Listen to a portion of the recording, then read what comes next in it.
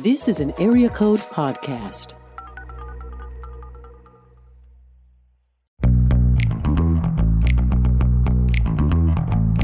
You're listening to the Table of Malcontents, where Aaron Armstrong and Dave Schrader talk about the books they love and a few they really don't to help you be a better reader. Hey everybody, welcome to today's episode of Table of Malcontents. I'm Aaron, and with me as always is Dave. Dave, how are you? I'm back in the cat room and dog room. I've got dog biscuits. I got cat food. You all can't see it, but I just want you to know I'm holding up a big bag of cat food and dog treats. And that's are you snacking on them? Well, you know what? I've been stuck in the house for 6 days now because of the winter storm that has come through the southern Midwest, Texas, and into Tennessee here. And this is what happens, Leonardo DiCaprio, remember, the vegetarian that he is, he had to eat buffalo or something like that, right? That's what it takes to get an Oscar. I've talked about this before. I've got to do what I can to win. What awards do we have in the podcast world? Because I want it, whatever it is. I don't know. I think we need to make up one. Maybe a Dundie. Okay. What is it? I'll get you a Dundie. How about that?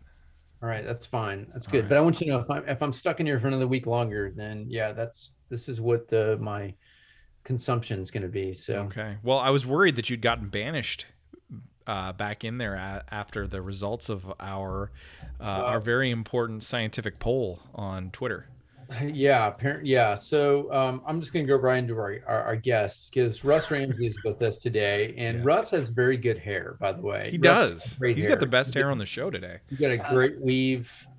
I intentionally go into a dark cat room. So, but yeah, Russ, they were voting basically whether or not I should shave my head. No, not shave it. Not shave it. Oh, I'm sorry. Take it down. Take it down. Take it down. Take it down. Yeah. Sorry. Yeah. Excuse me. Some have suggested the beard come over, and all the other beautiful things that go there. Yep. It's breathtaking. Russ, a lot has changed since you were last on the podcast. I just want you to know, I do have less hair, and this becomes the topic of conversation. So it's not really a book podcast anymore. It was once a glorious podcast. And now it's about hair. Yeah, absolutely. It's hair, about cats, and occasionally books. Yeah, my insecurities, all of the above. So yeah. Have you, because this pandemic has been the season for people to have kind of a free pass to do whatever they want with their hair, and no questions asked, which is kind of what I've got going on here. But do you guys have show notes for this podcast? Do you have any links to things? Mm-hmm. Okay, so you're going to want to do a link to something called the monkey tail, which is a facial hair pattern. And I'm not going to say much more, but if you Google monkey tail facial hair, it's pretty fantastic, and it's something that COVID has given us. Yes. I never knew what this was. Okay, I never knew what this was called. All right, so the monkey tail. Isn't it the best? Oh wow, that's apparently there are too many images that popped up on screen here. So. Yeah, maybe you can curate that. Yeah, Dave, if you went shorter, you'd kind of have the Steve Jobs thing going on, which would be kind of a power move. Yeah. Okay. Yeah, exactly. Sure. You've kind of got two options here, Dave. What's he do? The whole. It's like the arm in front, right? That's the Steve Jobs image. Okay. Yeah. So I got to wear black turtlenecks, jeans, and New Balance sneakers, right? Is that what he wore? I can't remember, but yes, old 80s sneakers, basically. Yeah. You can pull that off. I mean, you're wearing an Adidas track jacket right now, so I'm living in the past, man. That's how it is. So come on. Well, I'll tell you, this weather had me living in the past, because I haven't experienced a winter like this in 5 years. So yeah, you darn Canadian. How dare you do what you've done to the United States? I know, it's all my fault. And I'm sorry for that. So sorry. But I also had to shovel a driveway for the first time in 10 years today, and that was weird. So it's explaining the mess of my hair right now. but because hats. But I get it, but yeah, it'll be okay though. yeah, So, yeah, we can get out of our house again, and so that's a plus. yeah. So Russ, have you left your house like in the past few days? Yeah, I've ventured out. Yeah, a couple of times, just twice Okay. so far. So I was nervous the first time because it's the maiden voyage, where you're not sure if you're gonna even get out of the driveway. But yeah, like right now, this will be immaterial to people listening, but in real time, it's perfect snowman weather, or perfect snowman snow out there. Like it's packing. If you roll, it would take no effort to build the largest snowman you've ever attempted. Mm-hmm. So if we could control time, that would be helpful for your listeners. Absolutely. I love it. Russ, I know, well, for listeners, we were talking before we started recording about the last time Russ was on, we were at the Gospel Coalition. It was a very different world then. Yeah. This is a quieter podcast than then because we were in literally a hallway recording, I believe. Right, Yes, with hundreds of people walking past. Yeah. Mm-hmm. And we weren't the only podcast in that hallway. I mean, that's TGC crowd for you. I mean, there were as many podcasts as there are attendees, it seems like. Possibly more. Yeah, that could be. Well, yeah, Barnabas is on like 8 of them, right? Absolutely, he is. Not on this one anymore, though. So, But Russ, missing out. If you're on just a few more times, you can catch up to him. So he's got as far as a guest, he's definitely in the 5-Timers Plus Club. We're working on what our jacket looks like. So just let you know, you're just one step closer to it. All right, I'm making a note so I can aspire. Nice. Okay, that's good. That's good. Well, hey man, I just figured we dig right in. So how are we, speaking of TGC, yes, we were with thousands of people then, and literally we think 2 years later, here we are. We don't even know what TGC will look like, but more importantly, you as a pastor in a pandemic like we've been, like, how are you doing, and how have you been able to pastor well and write well in a time like this? Man, yeah, it's completely uncharted territory, right? It's not the way it's supposed to be. Yeah. Pastoral ministry and the church itself is not supposed to be separated. We're supposed to be together and all that. So, it's funny, like there's been I found there to be kind of a few different parallel tracks to run on. There's the one of just how do you teach in a way and preach in a way that is relevant to living in a pandemic. So what does Scripture have to say about the fragility of life and where to place our hope and how to deal with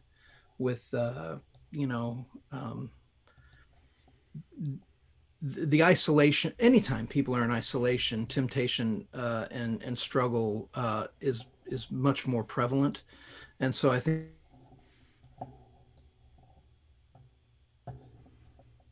eyes in people just struggling with sin and because they're not able to, because we're all just in isolation and separated. Mm-hmm. So that's one of the tracks, but then you can't talk about it all the time because that's exhausting, and who wants to do that, so there's that part of kind of navigating that. Then there's the part of what do you do with church? So we've been doing a in-person and live stream hybrid, which has been really good, as we've seen people who are, ready to jump in and be back in the mix for a host of reasons. But then people who just can't, they can't return to worship just yet. And so how do we care for them well in this process? And so that's been something to navigate. And then the third, I guess, track that's kind of related to that is how do you pastor people in really encouraging them to make these kinds of decisions based on what they need. So not wanting to put any sense of expectation or guilt people returning to in-person worship, also not wanting to put any kind of, you want to indicate that we still are a church. And so we still want to get together, so there's some lines to walk there. It's been, I think one of the things that I've been able to do that has seemed to be encouraging people is just when I reach out to folks, who I haven't seen in a while, to just be as explicitly clear as I can that, hey, we'll see you when we see you. And until then, just know that I don't have any, like in my mind, I don't have two categories of people in the church, my favorites who are there, and then the rest of you who don't come. It's more of a, look, people have their reasons, and their legitimate reasons for the decisions they make about how much they go out and how much they stay in, and all that. And so that's been interesting to navigate, especially during a politically charged year, where, there's been at least a measure of politicization of the pandemic, and the information around it. It's almost like, depending on which news source you watch, you're getting just a different data set. So, and we have a range of every congregation does, I would assume, but we have people all over the map, on all issues that we're talking about here. And so trying to navigate that well is not always straightforward. Yeah. Russ, have you, anyone in your congregation been near death because of COVID, or have actually passed, or anything else? I'm just curious. Yeah, we've had, thankfully in our own congregation, we've not lost anybody to COVID. However, everybody in our congregation knows somebody who's has lost somebody to COVID, and but then there's other losses as well. Like there's a lot of job loss. There's a lot of there's a real grief that comes with kind of grieving unfulfilled plans. So whether it's something kind of on the more lighthearted end of a trip that somebody was planning on going on that couldn't, to people who had a job or an internship lined up that just kind of fell apart in the process. Or I had a guy in our church who sent me an email about his job search, and I'm going to try, if I can find it seamlessly, I'm going to try to find that email, because he said some things about the nature of his search that was just kind of good for me as a pastor to hear, because it really kind of outlined what I think a lot of people are walking through on a day in, day out basis that we may not really, we may not see, but it's the reality. So here's what he said. He sent this to me in mid-December. He said, I was laid off on April 23rd due to business downturn related to COVID. Let's see, he goes on to say, he's a teacher, and so who kind of helps people find jobs. And so he said, it's really helped me kind of relate to the students that I'm trying to teach in this. But he said, here's my official job search counts. All right, here it goes. 235 days between jobs. 152 job applications. I mean, just think about that for a second. Filling out 152 job applications that yielded 29 HR phone screens, and then 17 hiring manager interviews, and then 12 final round interviews before he got one job offer. And I just think about that. I'm like, whoa. I mean, he made it to 12 final rounds after 152 applications and 29 screens and 17 hiring managers. And, so that kind of stuff is, as a pastor, you don't see a lot of that happening and playing out in real time, but that's the experience for a whole lot of people. So yeah, it's been, I think we're all on a learning curve, and we got to be gracious with each other in the church. Yeah. Russ, you have one of those deep souls, and I think that's why I've always appreciated you. And I think when we last interviewed, I'm only holding it up to seeing see, but I hadn't read Struck yet at that point, but I think I did right after we interviewed you, and I realized like, okay, Russ has lived a deeper life than many of us, just because of a near-death experience. But how has that helped you, to minister, especially in a year like this, all of those things that you described happening? And then I'd love to hear your thoughts on how that's helped you also as a writer, for the years later. Yeah, it seems like the older I get, the more, as I'm getting to know somebody, one of the questions that I want to fish around for is how have you suffered? Because it tells you a lot about well, it's just a very revealing thing to learn about with people. It's funny.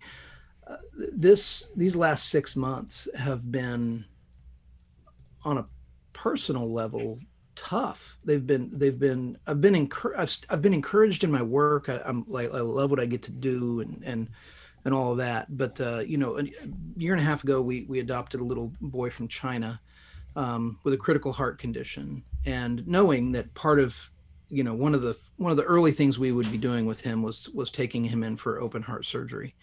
And so it was going to happen this summer. COVID hit, all the plans went up in the air. But then we got the surgery scheduled. And so he had the surgery in September. So he's 5 years old at the time, and it's his third open heart surgery.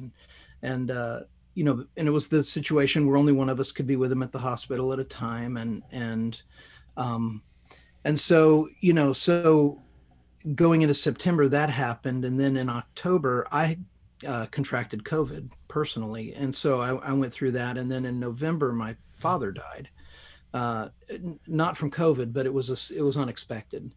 And then in December, we had some other things happen in our lives that were pretty monumental for us. And so, it just felt like this fall, there was just kind of every month had its own layer of difficulty and suffering and hardship. I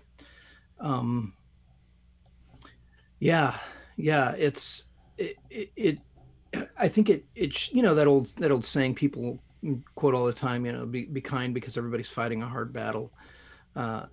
It's so true. And it's so important to understand that nobody has a simple story. Everybody's got things going on in their lives that to them are just profound. And we were talking about the passage in Mark's gospel this past Sunday, and with a small group I'm a part of, where Jesus goes to the regions of Tyre and Sidon, and he meets that he has the conversation with the woman where she says, "Yeah, even the dogs eat the crumbs under the table." She comes to Jesus because she has a daughter who has a demon, and what struck me about that passage is how she probably didn't know much about Jesus, other than was kind of the reputation that preceded him, specifically that he was a healer.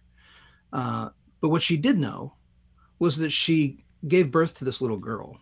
And, at some point, this little girl was laid across her chest, and they bonded, and she heard this little girl's first words and had the experience of seeing a personality emerge, and started to have hopes and dreams for this kid.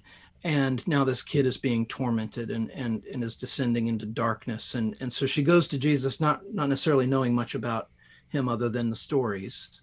But all she's really thinking about is, I've got this daughter, And I try to think about that when I think about our people. I think everybody's got something like that, where there's a story or a situation that they're so intimately connected with that it's just impossible for us to know about that. And yet it's kind of guiding a lot of their thinking and a lot of their prayers if they're praying, the praying kind.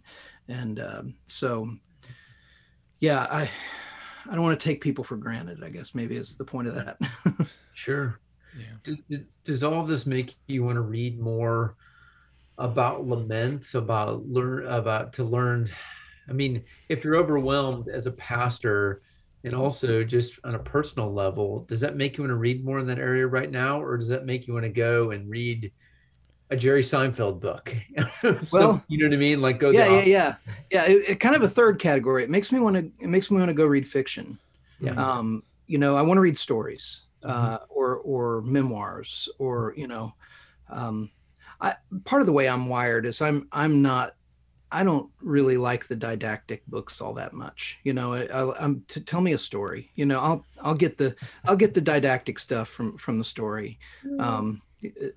But yeah. So I'm even as I was kind of thinking and looking at what I'm reading these days, um, it's it's kind of all over the board, and kind of the Christian living category is kind of absent, Yeah.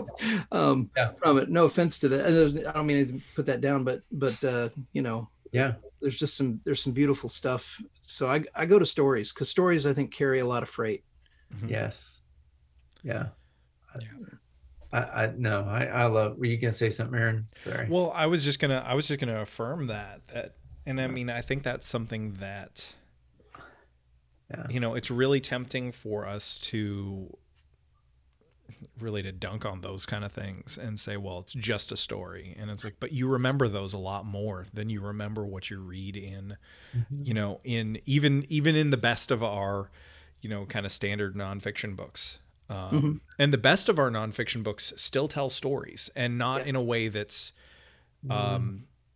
trite and cheesy, where the story is an opening illustration before it jumps into, in our particular subculture, into a discussion of a biblical passage. It's the best way to do it is to interweave, and I've seen you do this, Russ, really well, is interweave experience with biblical teaching. Yeah, I mean, it was Jesus' preferred method of teaching, with parables, and the vast majority of Scripture is narrative. I remember being at a conference with Sally Lloyd Jones, and she was talking about the importance of story and the power of story, and she said she was at a church there, and she was going to read stories, and some communication wires had gotten crossed, and they wanted her to actually teach a Sunday school class, and not just read the story. And so they asked her to kind of read from the Jesus Storybook Bible, and then sort of teach the kids about it. Mm-hmm. And when she's reading the story, the kids are just leaning forward, they're engaged, and then okay, kids, so what would God want us to learn about this?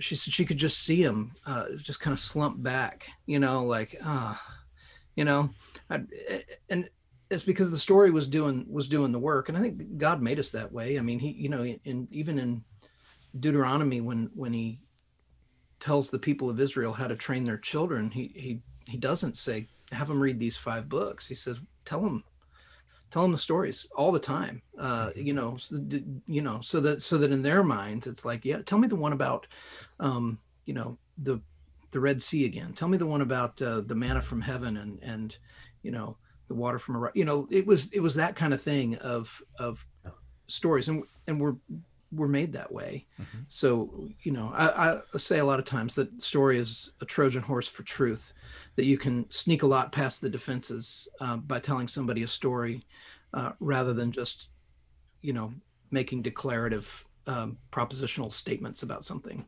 Yeah. And I know that's how it works for me. Mm-hmm. Absolutely. Well, I want to be careful, because I don't want to take us down a political or culture warrior road, because I don't really go in for stuff like that.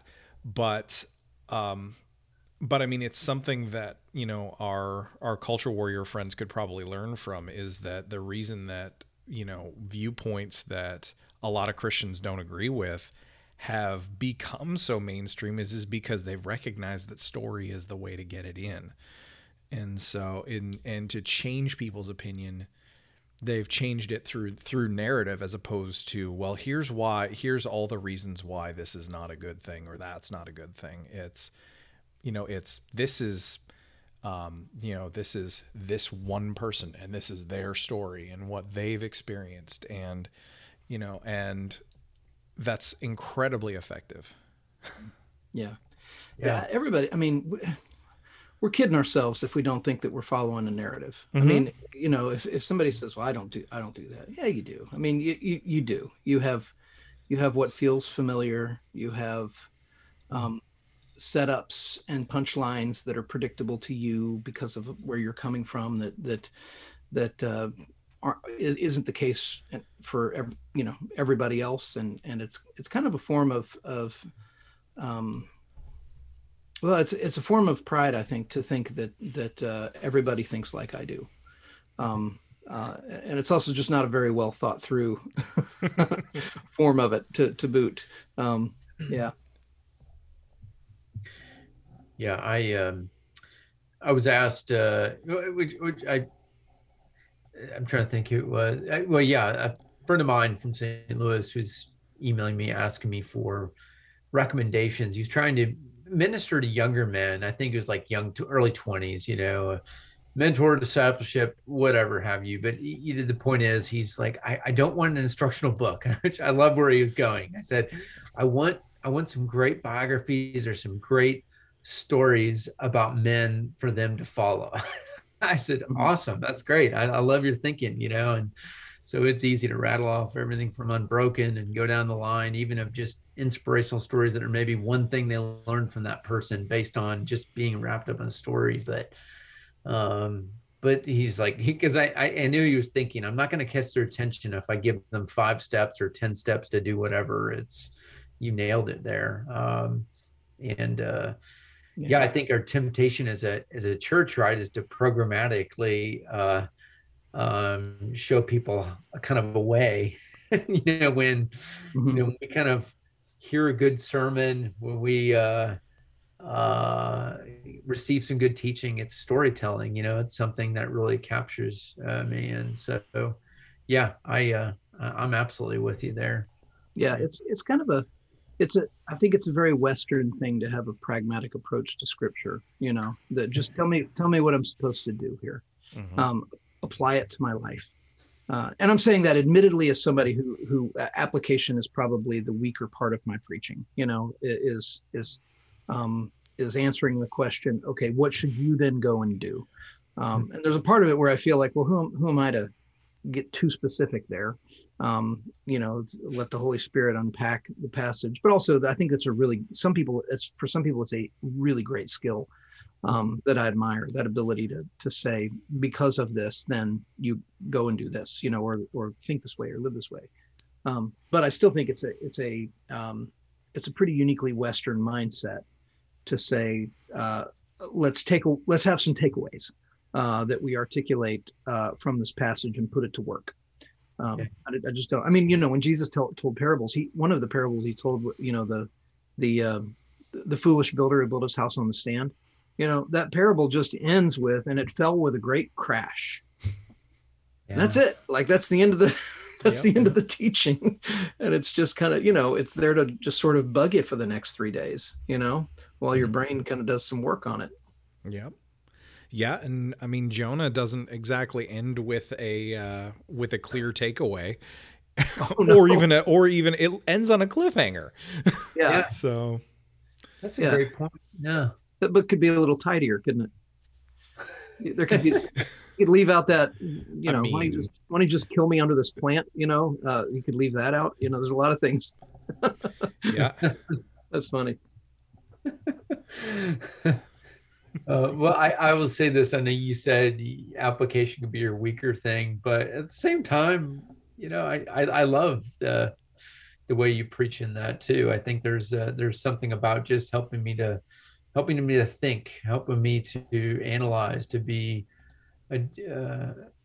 approach prayer in a whole new way. I think that's it's challenging. It is, because I am pragmatic, and we're all, Aaron and I work in a business and ministry world. At the end of the day, church, there's elements as pressure. It's not always direct pressure. It's just you feel like, okay, I got to structure it this way for people to follow and do what I want them to do. But it's not how human nature works all the time. So, yeah.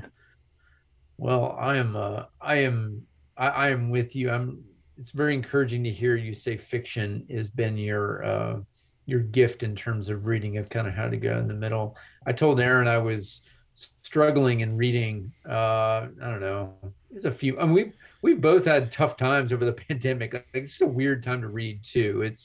What do I read? And only thing I've been able to come up with, I've appreciated a great story more than anything. And so, Aaron, I'm thankful I got High Divide. I finished it last night. Yes. Excellent. Yeah. Leif's brother, right, Russ? Since you know Leif. It was fantastic. Yeah. And I know, and there's just a few real simple, poignant takeaways. That's all I needed, and loved it. Tremendous book. I don't want to ruin it, you guys. It's just a tremendous. Have you read it, Russ? Have you read it? I have not. Yeah. I didn't. Excellent. I didn't even know Leif had a brother until Aaron and Barnabas brought it up in a podcast. Like, wait a minute, my whole world is like, there can't be two Angers now. This is crazy. Well, not only does he have a brother, but you'll have to do a little digging online because it takes a little bit of sport. But Leif and his brother have co-authored, I believe they're kind of mysteries, some mystery novels under a pseudonym. Yeah, it's like LL Anger. Yeah, so. Something like that. Yeah, so you got to dig it up. So if you're a fan of Leif's writing, there's more than just the three novels you may know about. But you got to hunt for them a little bit. Yeah, the Sinners League is one of them. Yep. Sinners League. The Sinners League. Comeback is another one. I think they all have a bit of a sports tie-in too, because they do, because the main character is a retired baseball star and an amateur detective. Oh. Yeah. Man. So they're no longer in print, unfortunately. Yeah. But they may be worth purchasing. Okay. Used if you can find them. A little bit of sport. Russ, I may have missed it. You haven't written any fiction, have you? No. No, I haven't. I've thought about it. I've talked to friends who write fiction and but no, I haven't. And I don't really have. There's nothing sort of bubbling up in me. I've got a character's name, which I won't share, but it's but beyond that, I don't have much. And I don't know, like it's not been something that I think I would need to have such a sense of a really compelling story to explore, and that's just never really come my way on a fictional level before. So yeah.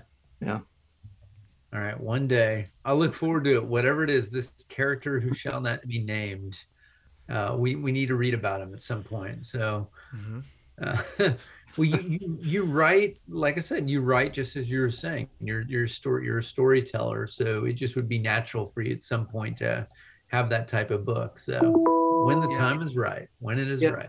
My friend Jonathan Rogers said it's easy. You just make stuff up. I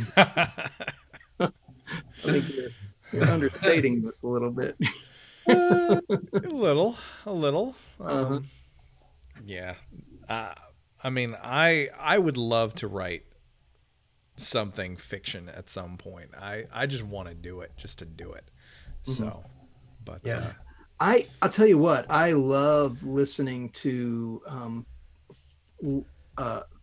long interview format podcasts, much like the one we're doing now, but with authors and entertainers. And I listened to an interview with John Grisham. It was about an hour long, and listened to interviews with Stephen King and things like that. I love listening to interviews with authors, especially fiction authors, like how they go about their thing, how they approach their craft. And I can't remember if it was Stephen King or John Grisham. It wouldn't surprise me if it was both of them, but one of them was saying that that in their kind of sequence of writing, they write a novel and then they put it in a drawer, and then they write another novel, and they don't even work on the publishing of one novel until the second novel is already written and ready to go in the drawer. And so they always have like a novel on deck that the first draft is already written before that, which to me is like what a way to live. Yeah. To just know, to have that writer's confidence of knowing I've got an entire manuscript just sitting here, and it's done. And now I'm going to just work on the next one before I let anybody even know about this one. Yes, I love it. Yeah, I'm always amazed the discipline of those guys, because you're right. Like there certainly is that cue, but it just takes work to be able to produce things like that at the end of the day too. And I think some people ask, like, what's it take to do that? And they talk about, forever wanting to write that novel. And here we are, we're all talking about, we all want to write that novel, but I know, I'm like, when is it ever going to be time? When is it ever going to be? It's at some point we just got to get it out. So I know it's tough. I will say this, like for most of my books, it really is amounted to writing about 2 hours a day. Because I'm a bivocational, obviously, I'm a pastor of church, and so I try to figure out how to write on my own time. And I find that kind of between 5:30 and 7:30 in the morning, or whenever, back when Starbucks was open, it was ideal, because I'd just go get a bottomless cup of coffee and get on Starbucks pretty dependable Wi-Fi, and I'd just go to town. And writing is a lot of writing is just about word count. It's about writing a book is just about getting kind of having a plan and building your word count up. And you'd be surprised what you can do. And if you had 3 days a week where you were writing 2 hours a day, and you were yielding, let's say, 500 words a day, which is not that much. That's a single page of paper. If you wrote that, you'd have 1,500 words a week. A lot of books now are kind of in that. I'm going to lose my capacity to do math quickly because I'm not a math guy. But I guess what I'm saying is you're writing a book in less than a year, easily. Maybe in 9 months, you're writing a completed manuscript just by 2 hours a day, 500 words 3 times a week. I mean, I make it sound real easy, but in a sense, that's some of the magic. Any author that's done this for any amount of time will acknowledge. Yeah, some of it is a lot of the work is just kind of showing up to do it and putting words on a page. You can't edit a blank page, but you can build that word count, and most of your days will be keepers. Some of them may not be, but most of them will be. And then you'll just put it together. Yeah. So in your writing process, do you end up self-editing a lot as you're going, or have you managed to actually get something out and like fight the temptation to stop, like to start over again and all that fun stuff? Yeah, I edit basically a chapter at a time. So I'll give myself a lot of latitude to write the first pass of the chapter without doing a lot of editing, but then I'll go back. Usually I'll go back and just edit it like crazy until I can't find any typos or and until everything feels the way that I want it to feel before I'll move on to the next chapter. A lot of times I'll do it that way, unless they're short chapters, and then I may do 3 of them or something and go back. I edit by reading aloud. I have I've got a book coming out in a year, since we're talking about writing process, that I haven't really talked about it. So, you guys. All right, we're getting a scoop here. Yeah, man. Right. Scoopy. But it's one of my loves is art. So I love art. and I don't have a formal education in art history, but what I had was I had good art teachers who taught me how to have a lifelong relationship with art.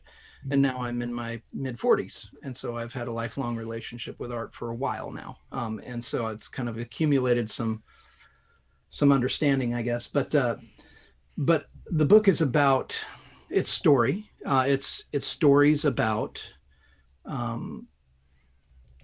the intersection of art and faith. And so each chapter is a pretty deep dive into a particular piece of work or an artist's story. And usually there's a relevant passage of scripture that's involved in it as well. Maybe the piece of art is there's a chapter about Michelangelo's David. So it's kind of an intersection of Michelangelo, that statue and its history, and the story from scripture, and kind of weaving that all together as a story. But I found that it was, I had a hard time describing the book to people when I was putting it together. I would do these chapters, or they're kind of essays that take about 45 minutes to read. And I've done them at conferences with a PowerPoint that has about 60 slides of art that's just kind of showing as I'm talking, but I'm telling story. It's a story from beginning to end. It's like one story that I'm trying to tell with pictures. So I knew, like, I felt like this is a good concept that I think will be engaging to people. But as soon as I start to talk about it, well, maybe like it's happening right here on this podcast where, well, it's about art, and, I can see people glaze over. And so what I decided to do, and COVID helped a little bit with this, is I decided to just write the entire manuscript before I told my agent about it. I just wrote it. And then I just printed a hard copy of it and spiral bound it and mailed it to him. And so that's how he found out about it, is he just got it in the mail. And then that started the conversation. And I've never done it that way before, but that was one where I wrote the entire thing with appendices. I lined up Mako Fujimura to write the foreword for it. I had all this stuff before my agent even knew that it existed. And then, so that's coming. That'll be out in about a year. I like early 2022. I love it. Is that kind of why you started your Art Wednesdays that you've been doing on social media? Well, they're related, but so yes and no. The book is not Art Wednesday in book form. Okay. The reason I started doing Art Wednesday, so if you're not familiar with Art Wednesday, if you follow me on social media, Facebook, Instagram, and Twitter, every Wednesday I devote my social media feed to posting a series of works of art that are connected in some way. So they may all be from the same artist, or they may all be, I did one recently that was works that have been stolen, or unfinished paintings, or, something that all relates to a particular holiday. We just had, yesterday was Ash Wednesday. We're still recording, 2 days ago. Well, anyway. Yeah. Ash Wednesday happened. And so that day's series of posts were all Rembrandt paintings about the story of the life of Jesus. And so it was kind of as you're preparing for this season where we reflect on the need for and the coming of Christ and his resurrection, his death and resurrection, here's kind of a walkthrough of the story of his life as told through Rembrandt paintings and scripture verses. I started doing this because I felt that there was a kind of a gap in my own social media feed there was no beauty there. There were a lot of opinions, there was a lot of snark, there was a lot of humor, there was a lot of pictures of kids and dogs and things like that, and other good stuff. But I found that kind of scrolling through a social media feed can be one of the most anxiety inducing or stressful or depressing or discouraging parts of the day. And yet we're all, I say this generally, but we're all scrolling through all the time. And so I wanted to just sort of inject some beauty for beauty's sake into the social media feed.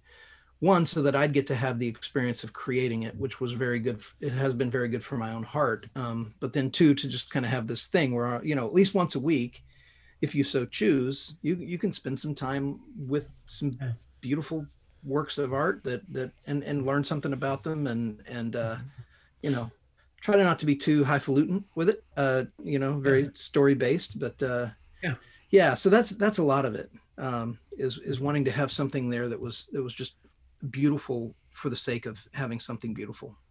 Yeah. I think a cynic would say, oh gosh, Russ is being pretentious by posting all of these. I'm saying this not to like freak you out as a fellow nine.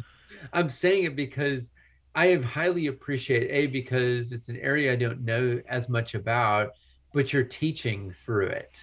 I felt like, boy, I'm learning at the same time. And I can't tell you, like, because you're right. I'm one of those people, when I start scrolling through, my heart rate goes up, and that's not good for anyone, right? Yeah. But there's some great, wonderful things on social media, and you're proving that absolutely is. And you can, by the way, you can learn scripture. You can learn about what God's trying to teach us and how God used people like Rembrandt to teach us these stories too. So I love that. Yeah, I think I think there's some barriers to interacting with art that I think people feel, you know, like, well, it's an intellectual game, or it's, you know, if you don't know anything about art history, you're just going to feel dumb. And I'm trying to disarm that a little bit and just say, it's very valid to look at a painting and say, I like that. Yeah. And it's equally valid to look at a painting and say, that one doesn't do anything for me. Totally. That's good. What you're doing is you're interacting with art. You know, I get bored to tears when people try to go, you know, 4 or 5 levels beneath that into like, well, what do you think the artist is trying to say here? You know, I mean, sometimes they're trying to say something, but that whole heady, that's not for me. It's not for me. I'm more into, you know, the stories behind it, and there's just some and the more you get into it, it's like anything, the more you get into it, it becomes this kind of beautiful world of you know, fascinating things. People are pretty amazing, you know, they're pretty amazing. Yeah. Well, there's a piece of art on my bookshelf right here that it's a bit of an abstract piece of art. So I'm cheating and giving my sister-in-law a little plug. 1 second. Oh yeah. Reaching for it, is he getting it? Okay. I'm actually getting it so you can see. Oh, okay. Oh wow. So there you go. So she is a professional artist. That's her whole job. Let me see the backside of that thing. Oh, that's a piece of art itself. This thing is like geometric. Yeah, Wow, so she cool. handcrafts so she makes these by hand.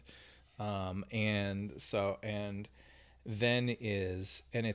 just fascinating what's all here, because you see it on a wall and it's like, is this actually is this whole thing 3 dimensions or is it flat? And it's pretty incredible. So that's cool. Does its job. It's cool. Wow. Yeah. Well, so, I got a bag of cat litter behind me, so that's breathtaking right there. That's funny. Sorry. Hauntingly disgusting. It is. All right. So Russ, since we're going to go back into books here for a second. So, do you read any graphic novels? You know, I've tried a couple. I read Mouse. Nice. And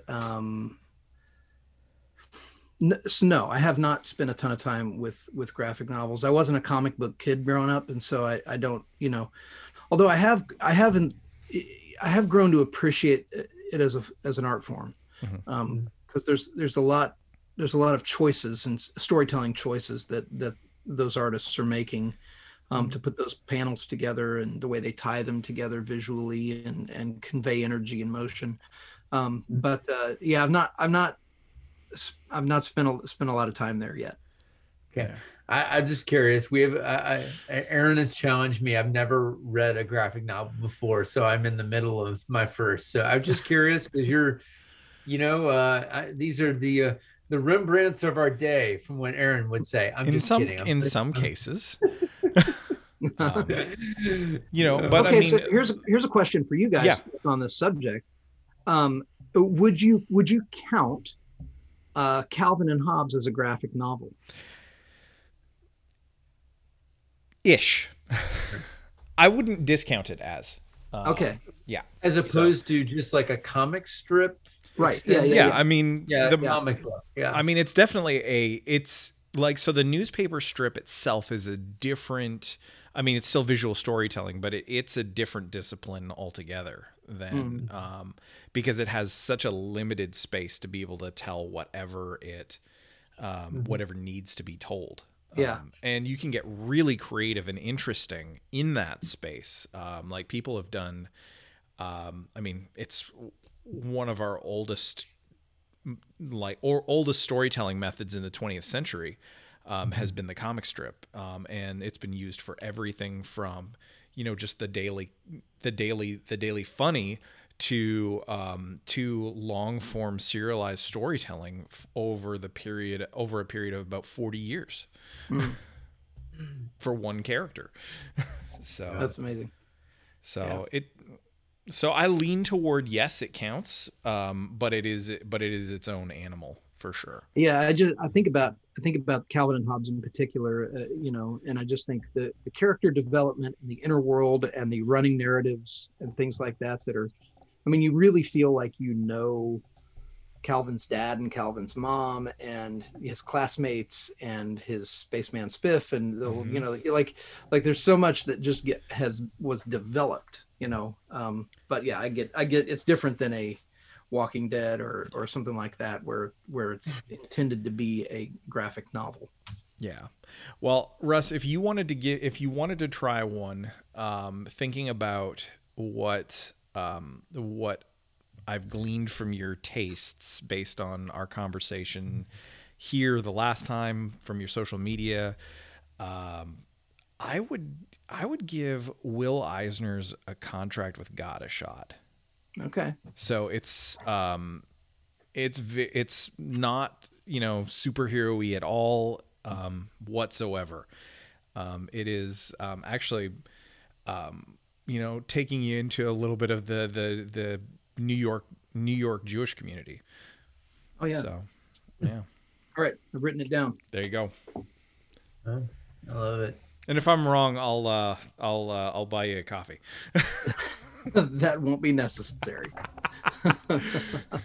I'll re-gift it. There you go. That's even better. That's funny. I love it. Well, Russ, what else as we kind of end off? What are you reading right now? Well, I have been reading. It's funny. I was thinking about, what are the things that I've been, and it's a little bit of a cross section of a lot of different things. I love Malcolm Gladwell's stuff, and so I just read his new one with Talking to Strangers, and I really like my writing, I think, aspires to what it is that he does, where there's a lot of storytelling with a message, but also a fascination and a kind of a glee and a joy in the stories and being able to mine the stories that he's telling. So that I picked up a copy of Richard Foster's The Freedom of Simplicity, which is dense and convicting, but a great thing to read when the world is shut down. Been reading that. Seth Godin's book, The Icarus Deception, which I've been reading a lot of those kinds of, sort of art and craft, the craft of art books, or the creation process. It just inspires me, and it's fun to read. I'm going to circle back and tell a story about something I read there in just a quick second. Sure. Mako's new book, Mako Fujimura's book, Art and Faith, which just came out on Yale Press. If you want a book about art and the relationship between art and faith, that's the one. Really good. And then I've also been just loving spending some time with John Stark's book, The Possibility of Prayer. I picked it up I got to know John a little bit at the last Gospel Coalition conference, but we mostly just kind of been online friends. But I really, I just love him. I think he's got such a great presence in the world.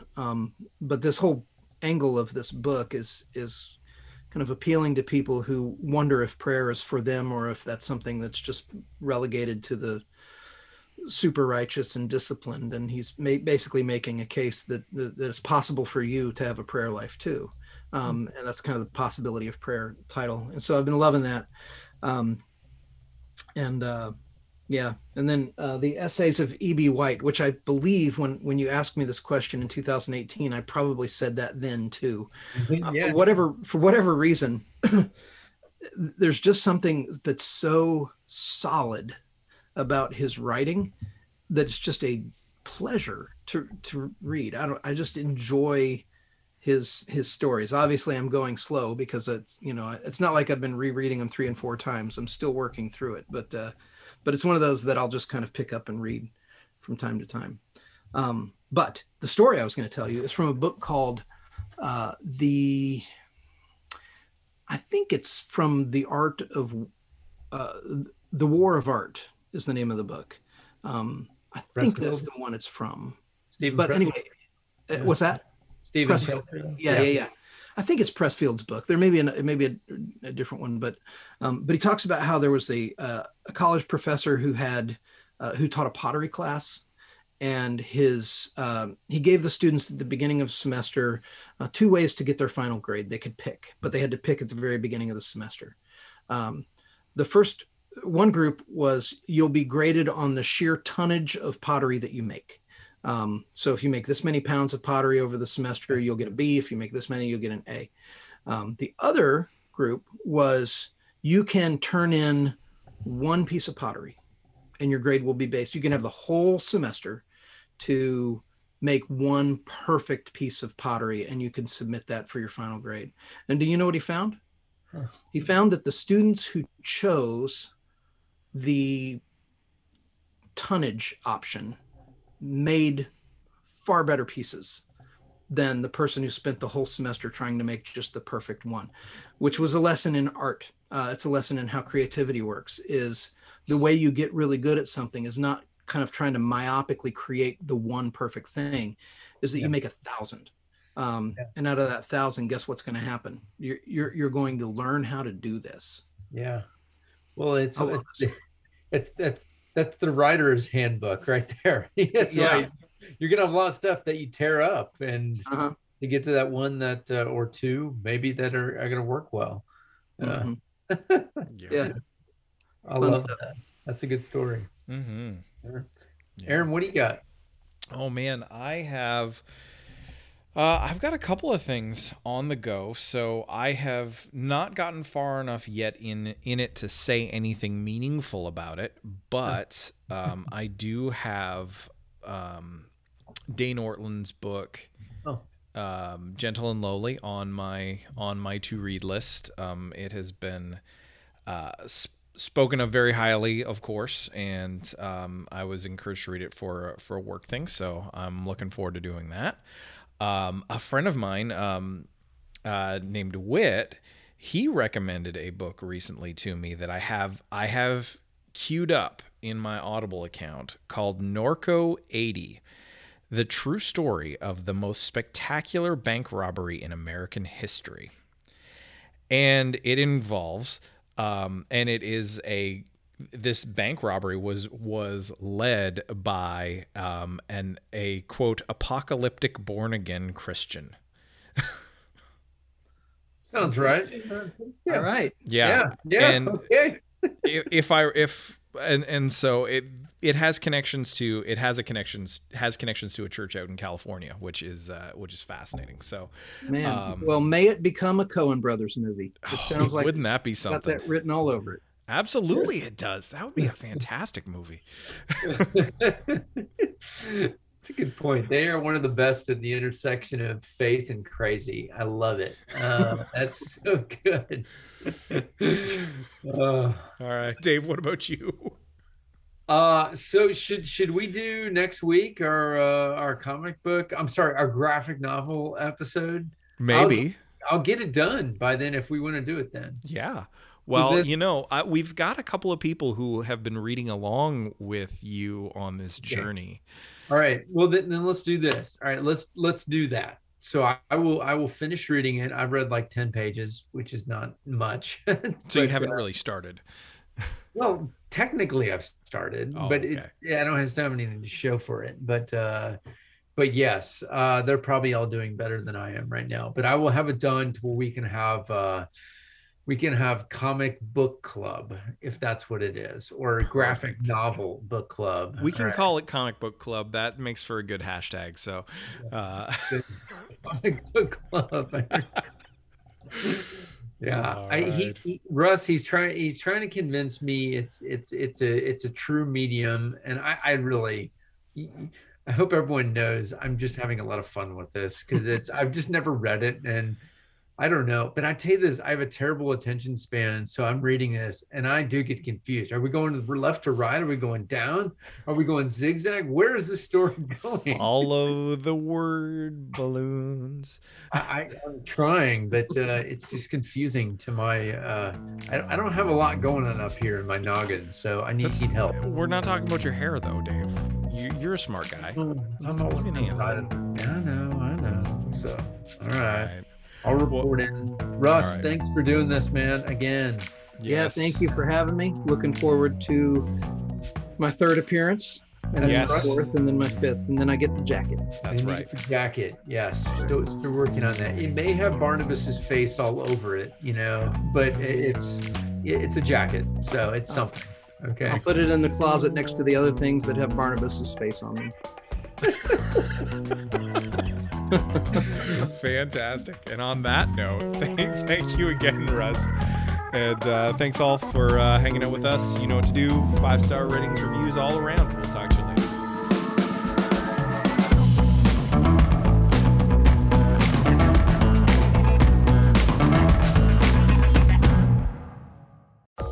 This is an Area Code Podcast.